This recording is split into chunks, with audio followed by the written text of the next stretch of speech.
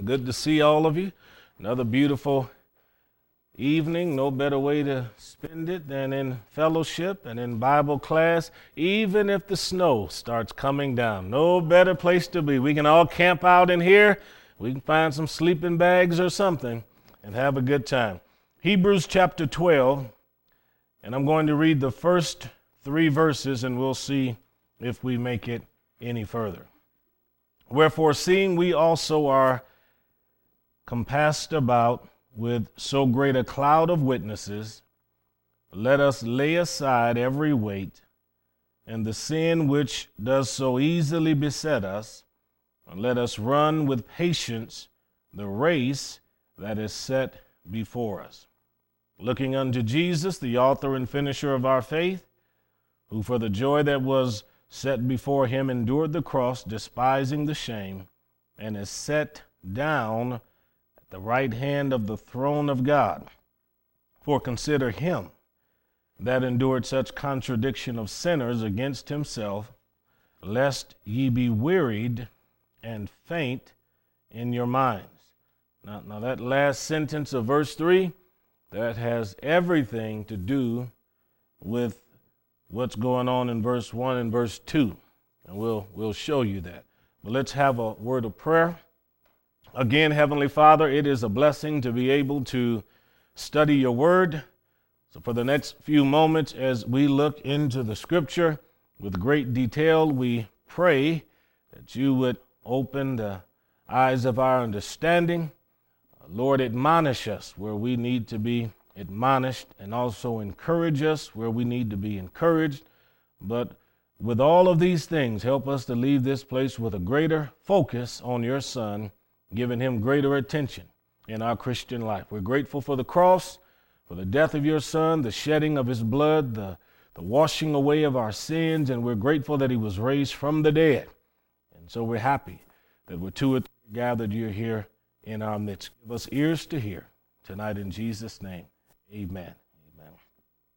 Hebrews 11 gives us the names of many men and women whose lives are worthy of imitation.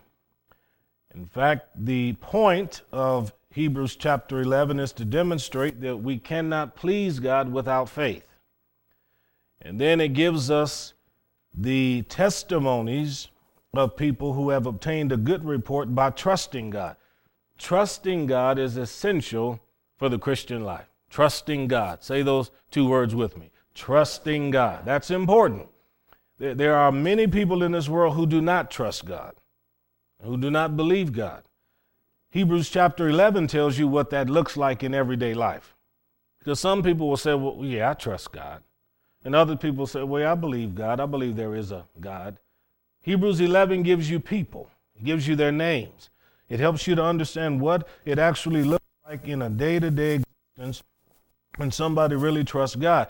And Hebrews 11 and 4 tells us that trusting God is giving to God or returning to God of the things he's given to you. So if you really believe in God, it'll be manifested in how you present your tithes and your offerings to God. The people who say to you, well, I just believe I can just do what I want and give what I want to God and so forth and so on, that individual doesn't understand what it truly means to trust God. When it speaks of Enoch in verse 5, it says that he had a testimony that he pleased God. He lived in a generation that was horribly wicked, so wicked, in fact, that by Noah's time, the Lord had to judge the earth because of the iniquity of people. So what we learn from Enoch and Noah is that if you really believe God and you really trust God, your life is going to reflect that belief in God. So the person who says, well, I believe in God, however, I just think we all should be allowed to live any way that we want to live, then you understand that person does not exhibit faith as illustrated in Hebrews chapter 11. Our behavior and our belief are linked. And your behavior should be, must be, is obliged to be constrained and restricted by what the scripture says. That's Hebrews 11. Faith then, according to Abraham, is the ability to obey God when he speaks to you. For Sarah, it's the receiving of strength in her body in verse 11. She laughed at God when God said she's going to have a child, but she ultimately believed God, and she trusted the Lord. Then the chapter goes on to tell us about Moses, Isaac, Jacob, Joseph, and so on.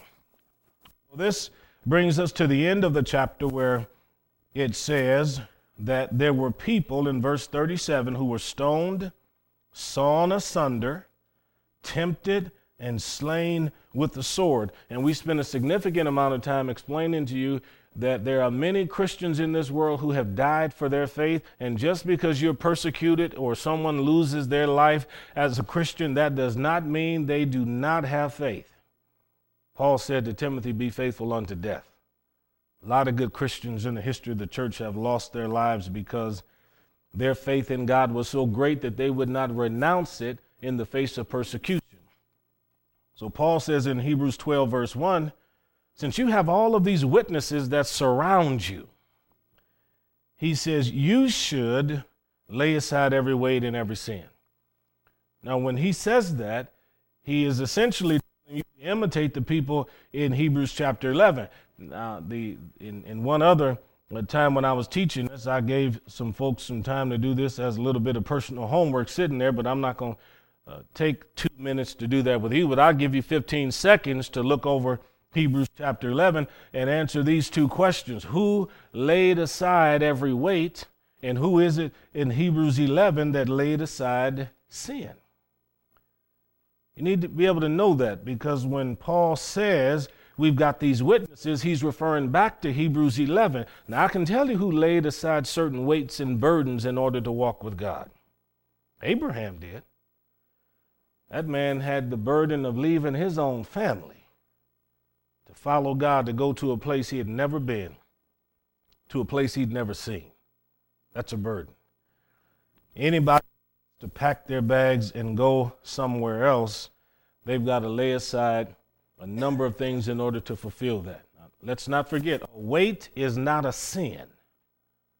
There's a difference. A weight is something burdensome, something that is heavy, something that it slows your progress. So when I used to box, the coach that I had in Cleveland, Ohio, a man by the name of Caldwell, he had us train with ankle weights. So when I would finish up school in the afternoon, catch the bus downtown, going downtown on Broadway Avenue, then I'd work the speed bag, work the heavy bag, do a little sparring. Then to finish off the day, you had to go run 3 miles. And he'd give you these ankle weights and then these wrist weights. You had to run 3 miles in. And even when you got to an intersection or a place where cars might come, you couldn't stop. You had to just keep running in place. Well, the thing that happened was, over a period of time in running like that, then you become light on your feet when they're showing you other things in the ring to do as far as your maneuverability and everything. Well, the scripture says lay aside every weight. There are certain things that you can have in your life that hinder you from experiencing the progress that God wants you to have spiritually. And you may not know what those weights are when you begin your Christian life, but the more you walk with God, God begins to point those things out because you start feeling uncomfortable with them. That's what happens. This doesn't feel right. As you're beginning to grow in grace and in knowledge, then you say, you know what? I really don't have to use words like that and that kind of language. Then before you know it, you start changing your speech. You find that, okay, what I'm doing is not pleasing God. I think I'm grieving God. And the fact that God's dealing with you in your heart, and it's a form of conviction, that shows you that it's something that has to be dealt with. Now, that's sin. But a weight, it could very well be just a friend that you have that may be impeding your progress. Yeah. Some people are very high maintenance, and they'll suck the life out of you if you're not careful. Where you're a happy, jovial person, some people's lives are so burdened down with different kinds of issues that they don't want to deal with, and they don't want to look for solutions. They just want to identify the problem, and it constantly telling you the problem and spewing that stuff out on you. And there's a point in time in your Christian life where God may very well say to you, it's at this point you need to separate yourself for greater Christian growth, because where I want to take you and what I want to do with you and do through you, I can't do it if this is going on. You're linked and yoked and connected with this particular individual. Lay aside every weight. Now, the sin is something else. Hebrews 11, look at verse number 24. By faith, Moses, when he was come to years, refused to be called the son of Pharaoh's daughter, choosing rather to suffer affliction with the people of God than to enjoy the pleasures of what? Sin for a season. Here's a man that laid aside sin.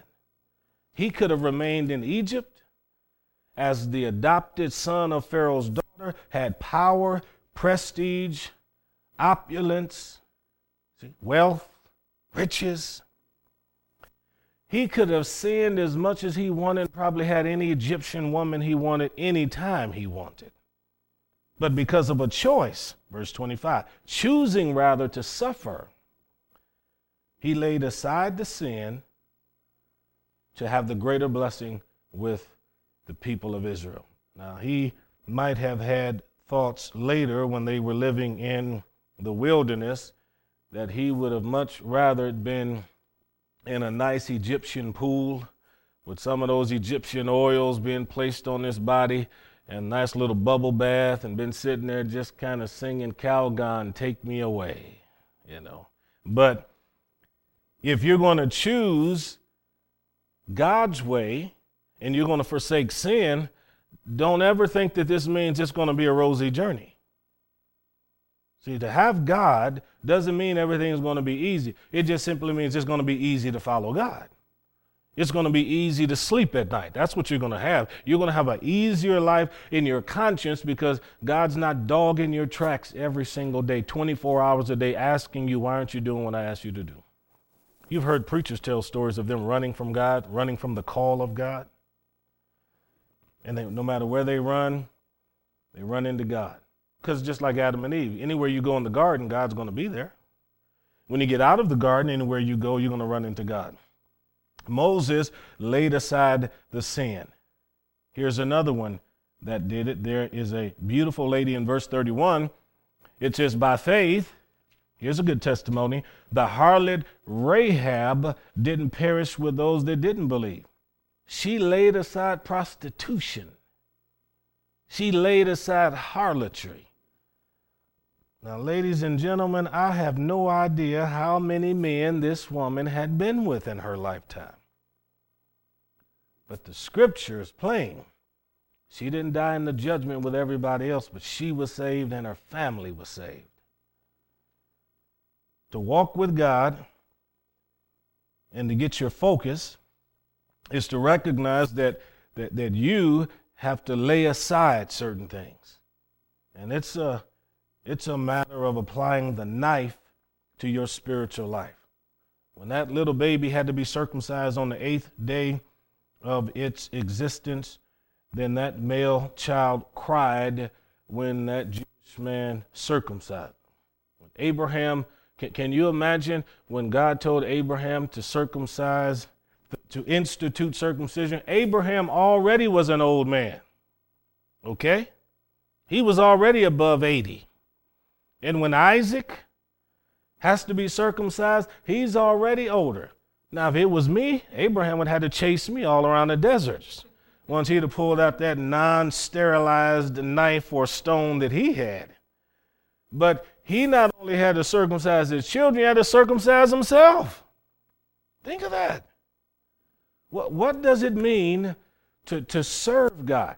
You've got to set aside certain things in order for you to be obedient to God. Even Moses, the Bible says, when Moses was called by the Lord at the burning bush to go back to Egypt, he almost got in trouble because he hadn't circumcised his own kid. And in the book of Exodus, it said when he was making his way back to Egypt, it said God came to him and God sought to kill him because he had not circumcised that child. And his wife, it doesn't seem like from the text, his wife wanted that baby circumcised, because when Moses went through with it, she said to her husband Moses, "You're a bloody man to me."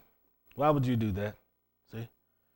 So if you're going to obey God and you're going to put sin in another place, then sometimes it's going to be painful. Addictions, things that we find pleasurable. Oh my, it'll kill a person to have to walk away from some of that. You see people that have these substance abuse addictions, and when they're coming off of these drugs and stuff like that, and their body is shaking because they're fiending for it and craving it and all of that, it's painful for them. I've seen people go through some very difficult times in Teen Challenge when they've had to walk away from those things. But this is what the scripture says. If you're going to walk with God and you think about all the witnesses that are behind you and surrounding you, you can do it. God is not asking you or me to do anything that hadn't already been done in scripture. That's the point. And that's why we have the witnesses, to remind us, look, I know you're tired. I know you're ready to give up. However, I did it. It like it killed me. And it may just about kill you too. But you'll have the victory in the end. So the final sentence of verse 1 goes on to say, "Let us run with patience the race that is set before us." You have to have a persevering spirit, because God's not going to move as fast as you want him to move on every occasion when you ask him to move. Whenever we pray because we need divine assistance. But typically, as far as the answer to our prayer, we need the prayer answered yesterday. Because we have a habit of being late anyway when we start going to God in prayer. But he already knows what you have need of before you ask. So you need the patience in order to maintain your Christian life, your vitality, the vibrancy of it. Otherwise, the unanswered prayers will bring you to a place of frustration, which will lead you to a place of backsliding. So you just throw a tantrum. You just throw a tantrum with God. Well, if God's not going to answer my prayer, why should I read the Bible? And I'm not going to church. I'm not going to listen to any Christian music. And if anybody tries to talk to me about God, I'm just going to walk away from it. If the pastor calls me or texts me, I'm just going to look at the number. Because God's not answering my prayer. Well, you can throw a tantrum, but that's not going to make God move any faster. Now, I do realize that there was a time when if some little kid threw a tantrum in the middle of a store or at a game or maybe at a family gathering, then parents, even in church, wedding, funeral, then parents, because they're so embarrassed by what's taking place, then they just go ahead and give them what they want just to quiet them down, because we don't want little baby Stephen Wilkie to be showing out here in the middle of all of this. So just give him his rattler back or give him what he wants. Now, you know as well as I do that you folks, your parents probably didn't do that to you, and you probably wouldn't and didn't do that with all of your kids. So if it doesn't always work with you, what makes you think throwing a tantrum is going to work with God? Now, I'm going to be honest with you. I've already tried it. I can tell you it doesn't work. It doesn't work.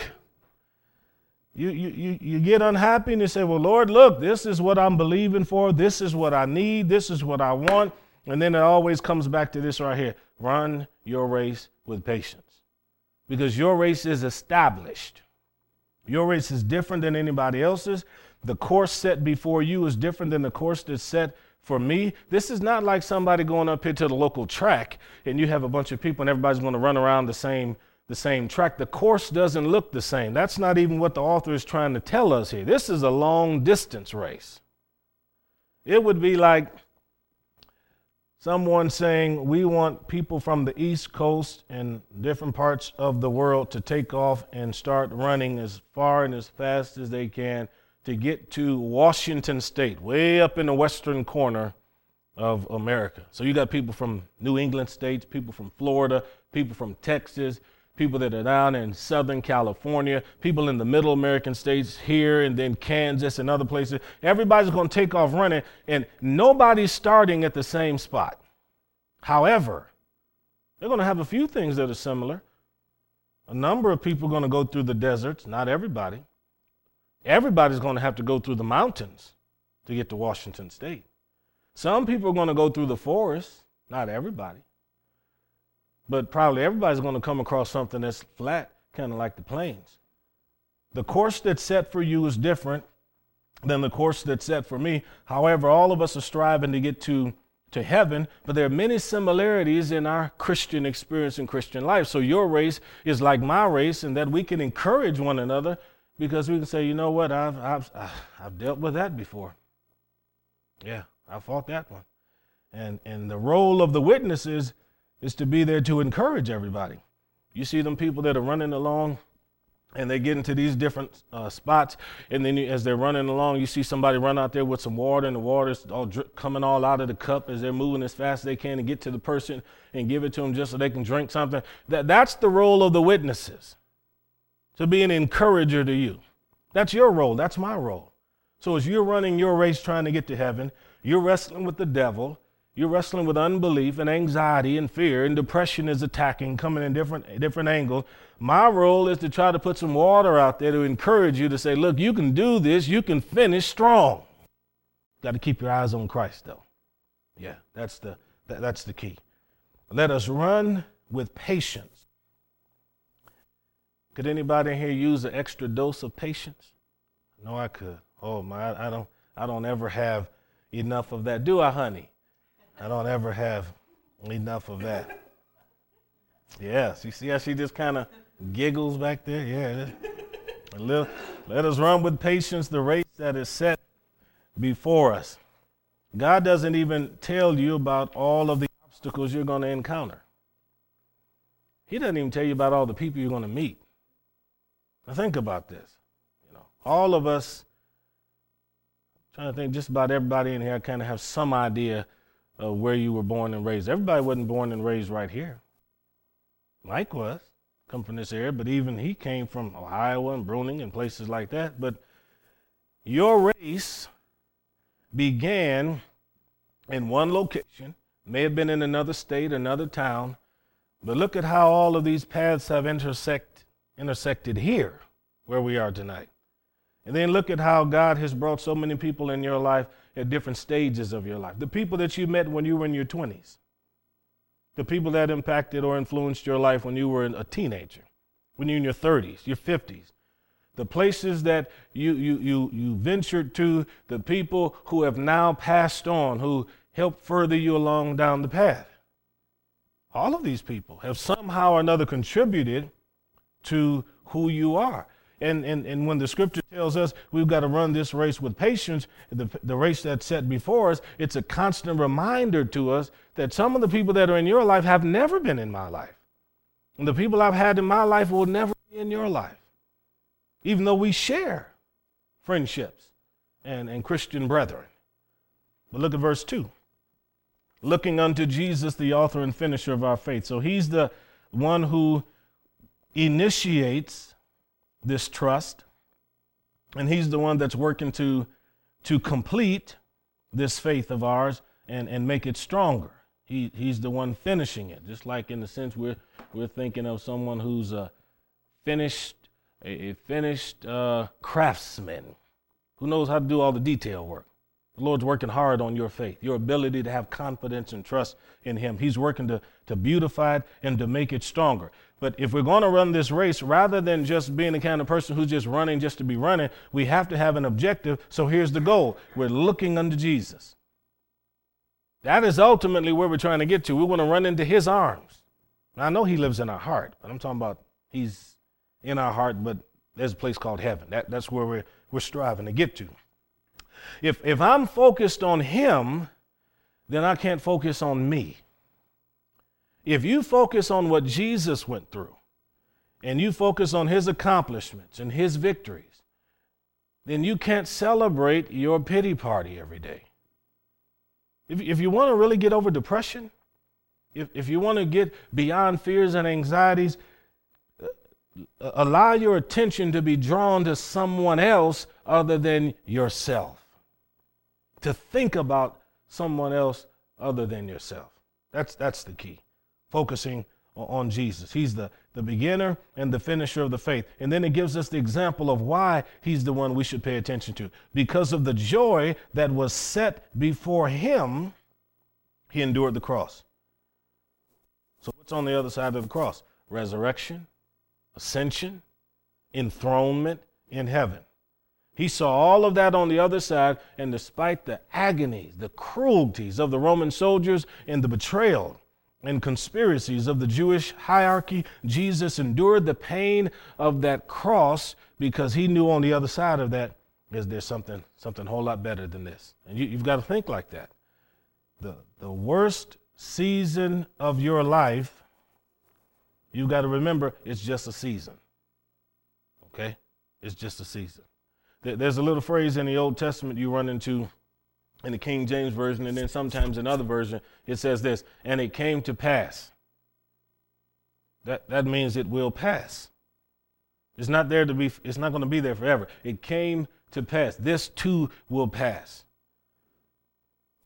So if I were to ask you, what was one of the most difficult periods of your life as a Christian? What was one of those periods where you just wanted to crawl up under a rock and just hide?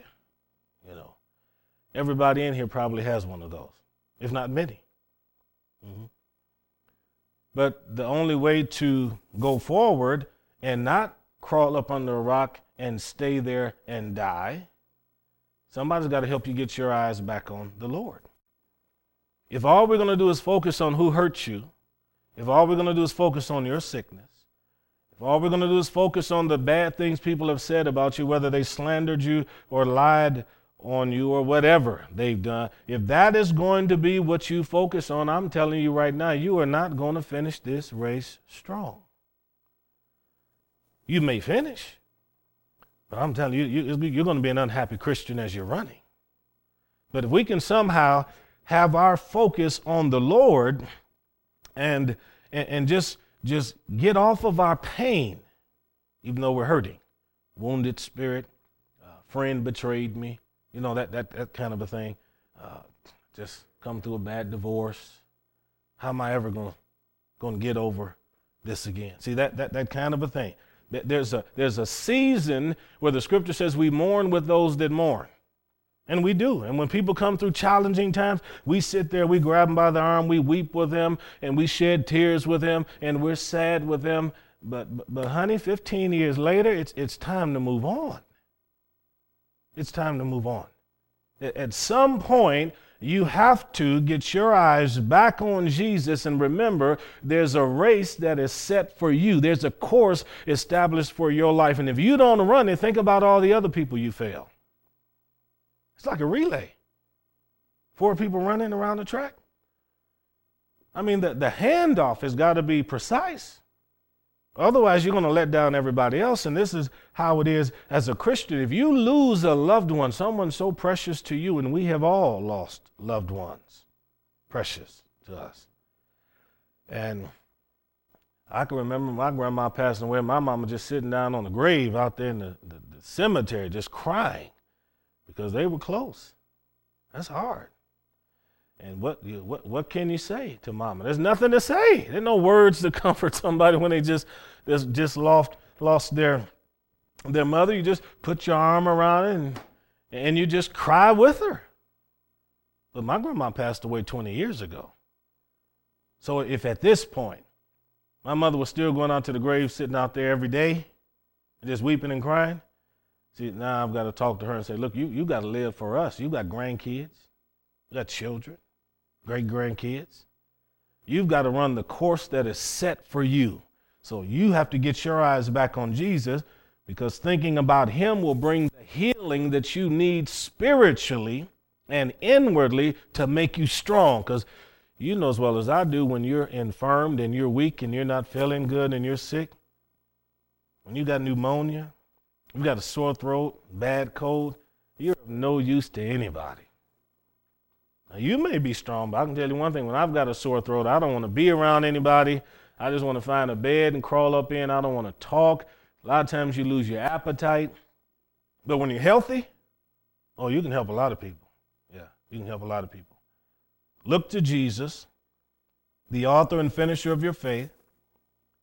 He saw something on the other side of all of his pain, and even the shame of the cross could not keep him from going through it all to get to the resurrection.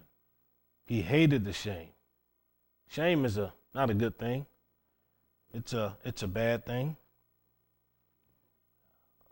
People experience shame and guilt and condemnation, and they handle it in different ways.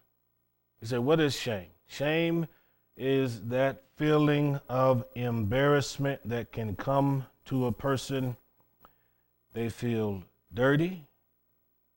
They feel out of place. Yeah.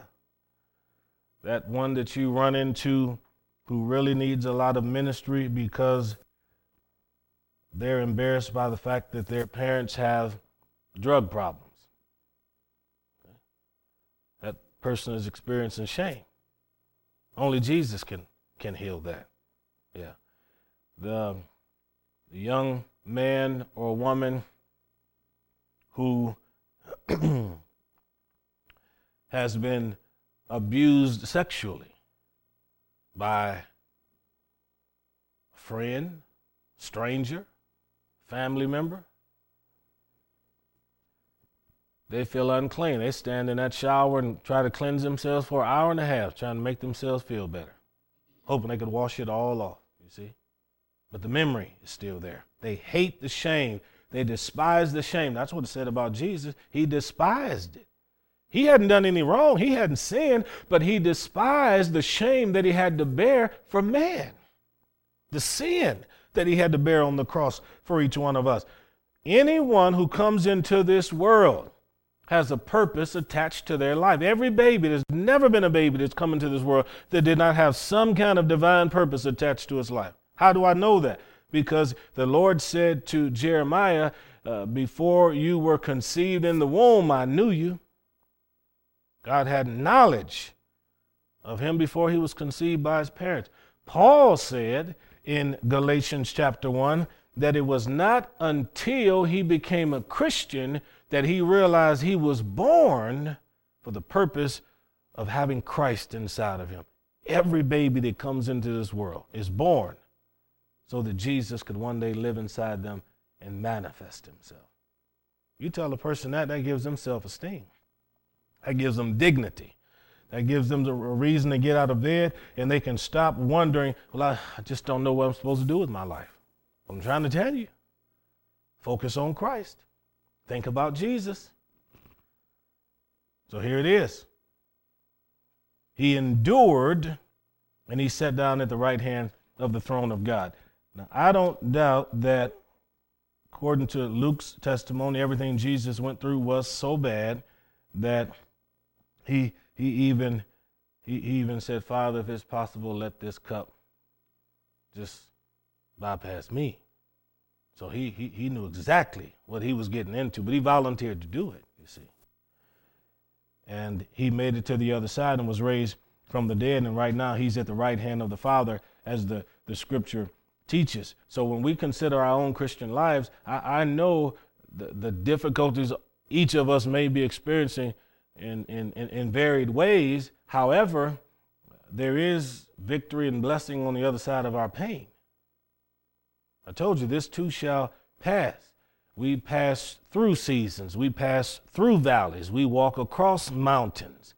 God doesn't leave us in a standstill. He gives us the ability to go forward and to walk with him. So please, before you consider waving the white flag and before you consider throwing in the towel, think about what Jesus did. He didn't give up. Now, he had a lot of conspiracies against him. His own disciple, to whom he gave power to cast out devils and to heal the sick. A disciple that saw him walk on water and watched him multiply fishes and loaves of bread. That man, Judas, walked up to Jesus in the Garden of Gethsemane, planted a kiss on his cheek. The disciples started pulling out swords, Peter was ready to kill anybody that came near the Lord. Jesus said, put the sword up. If you live that way, you're going to die that way. And what do you think Jesus did? He let them arrest him. He said he could have called legions of angels and delivered himself, but he marched to Calvary and died. Don't tell me you can't make it. Don't tell me you can't make it. You can do this if you simply put your attention on things that are important, most important being Jesus. Yeah. We lose our focus and then we faint. So this brings us to verse 3. Consider him, talking about Jesus, consider Jesus, that endured such contradiction of sinners against him. The sinners couldn't even get their testimony right about Jesus. They were lying about him. Some said, well, he says he's God. Others said, well, he says he's a prophet. And even during the trial, they were making up stuff about him that was not entirely true. But he endured all of these contradictions. And the scripture says, pay attention to that, the details of Jesus' life. Master those. When the scripture tells you that some people came to him at a feast and they said, sir, we would see Jesus. And they went over to the Lord and they said, these folks over here want to see you. And they heard a voice thundered from heaven and they didn't know what all was going on. It's those little stories that mean a whole lot. When the scripture tells you that they wanted to take Jesus and throw him over the cliff, you got to meditate on that. Think about what that means, that a mob of people came to get our Savior and they wanted to murder him for no other reason other than the fact that he said he's the fulfillment of Isaiah and he's doing miracle signs and wonders. They were jealous of him. They were mad at him because of all of this. These people had been going to the synagogue all of their life. They were religious. They'd never seen anything supernatural. Here comes a man that's demonstrating that everything they're reading on the Hebrew scrolls in the synagogue actually works and is true, and he's making it work. And all of these religious people are saying, we cannot stand him because he's showing us up. Sadducees, scribes, Pharisees, Herodians, zealots, they wanted him dead. But a lot of the masses of the people, they loved him. He's given parents their babies back that couldn't walk, that couldn't see. He interrupts a funeral and a widow who's taking her son to the cemetery. Jesus comes and touches the coffin and the young man is raised from the dead. There were a lot of people very happy with what Jesus was doing, but the religious people hated him. Hated him. And the Bible says before you give up, consider him. Because if you do give up, it's going to be because you become weary right here. And you faint right here. You watch the wrestlers, high school wrestlers, and sometimes the little kids, when they've got to wrestle, they get out there on that mat, they look across that mat, they see that opponent. And if that opponent looks like he's going to do a number with them and eat their lunch and everything else, I'm telling you that young man is nervous before the match even begins. He's already lost here. It's just a matter of time before he's on his back there. Same thing with a basketball team. If they go out there on the court and here the tallest player is someone 6'1", and then everybody else is short, and then they're going up against the team, and it seems like everybody on the team, the shortest player is 6'5". If in their mind they don't believe they have the skills and the talents and the ability to defeat them, they've lost it here. Same thing in the track meet. I've raced against this girl 17 other times since 6th grade. I'm now in the 11th grade. I've got to race her again here at state. I've never beat her, and if you're not careful, you'll have it in your mind you're going to lose again. And you won't even put forth the effort that you need to. Yeah. It says, lest you be wearied and faint in your mind. So don't give up that way. Don't allow the devil to cause you to think that he's beat you so many times before with this habit that you want to break that you're never going to get the victory over it. Yeah, I mean, devil beats a lot of people that way. Yeah, you're never going to get the victory over it. Don't let that settle in your mind. But build yourself up and think about everything that Christ did and let him live inside of you in a very, very strong way. Perseverance is good. Perseverance is good. You got to have a strong mind. Bring every thought captive, the scripture teaches. If you don't bring every thought captive, then the adversary comes and he begins to work against us with our thinking. See, a thought is like, as Paul is describing it in Corinthians, if you got to bring it captive, a thought is a prisoner.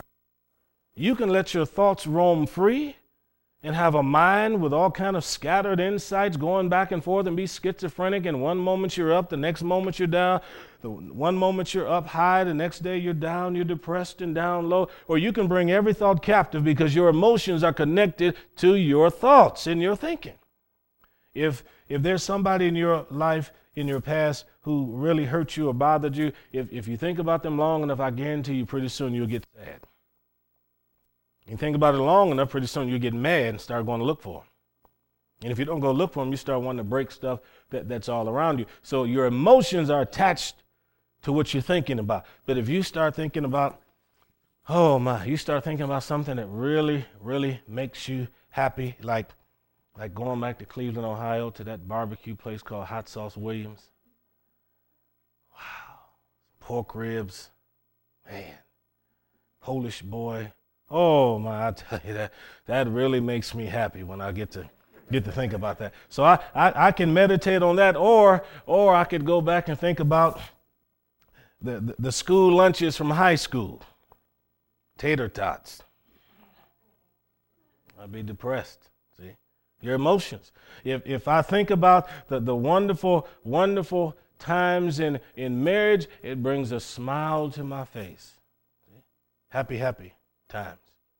But if I have to think about those times when Tiff made me sleep on the living room floor, not even on the couch, but on the living room floor or something like that, then it's not the best thing. Fortunately, that has not occurred, and we're praising the Lord for that. But perseverance. Consider this: there was a man whose life was characterized by failure. Think of this. At the age of 22, his business failed. When he was 23, he ran for the legislature and he was defeated. He turned to another business that failed when he was 24. And when he was 25, things started to turn around. He was elected to the legislature, but at 26, the love of his life died. He had a nervous breakdown when he was 27, was defeated in his run for speaker. At 29, was defeated. At 31, when he ran to become an elector, he lost his run for Congress at 34, but managed to win when he was 37.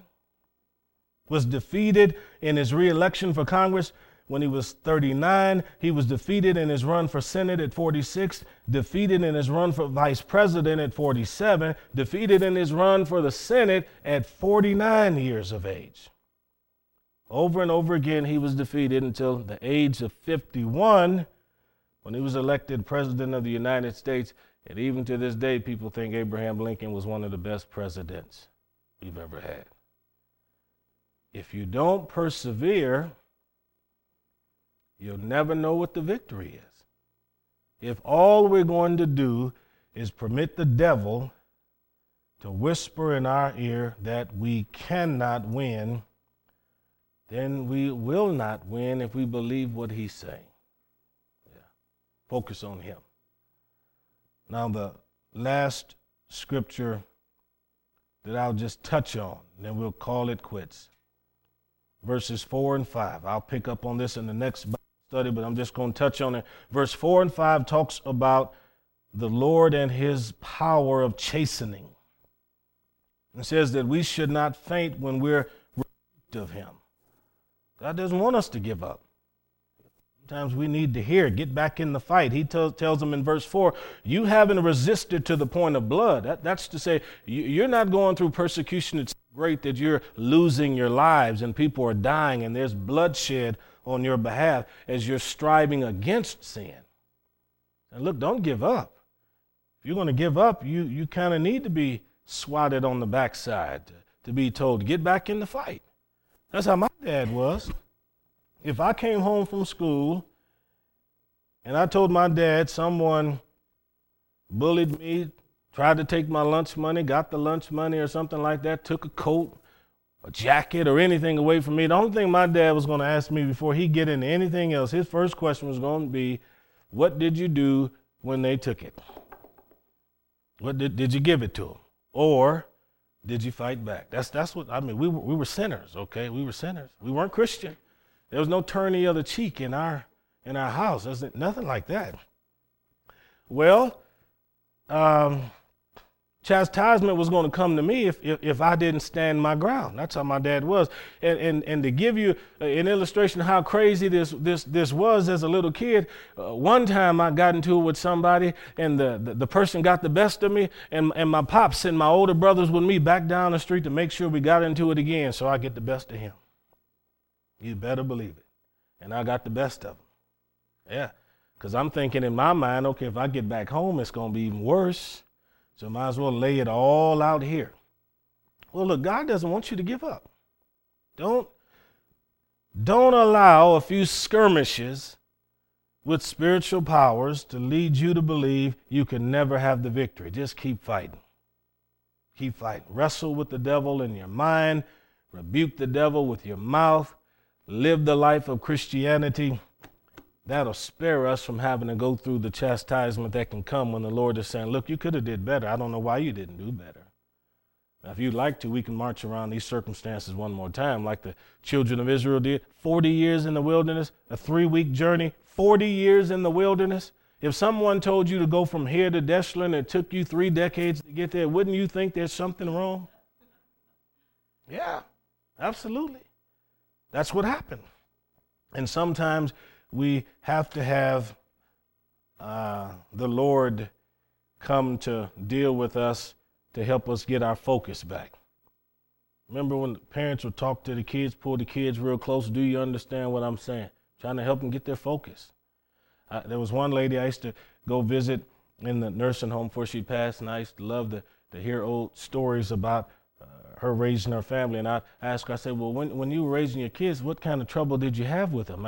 Kids today, parents, they do time out, and, they don't like to use the word no, and some of them don't like to spank. And this wise lady, she said to me, she said, I tell my kids what to do, and if they didn't do what I told them to do, she said, I'd say to them, okay, now, if you can, since you cannot hear, then you must feel. See? So God designed it so that this fatty portion on our backside could be used as a source of stimulation to send signals from down below, straight on up the spine, up to the mind, to help us refocus. Focus. And you think of that. How many times did Mom Kruger have to put Ann down just because she wouldn't listen? Oh, my goodness. Come on, let's have a word of prayer. Father, we're grateful that we can focus on your Son. Father, there's been a lot of times in our life where we have not been as attentive as we ought to be. Forgive us, Lord. Just wash us in your blood right now. We confess that is not good. But Lord, we not only want to do better, we will do better. And we're expecting from this moment forward that somehow or another you'll bring back to our remembrance by the power of your Holy Spirit whenever it seems like you're getting out of focus. If we're passing through any trial, test, some kind of tribulation, help us, oh God, to get our focus again on your Son. We love you. We praise you. In Jesus' name, amen, amen, amen.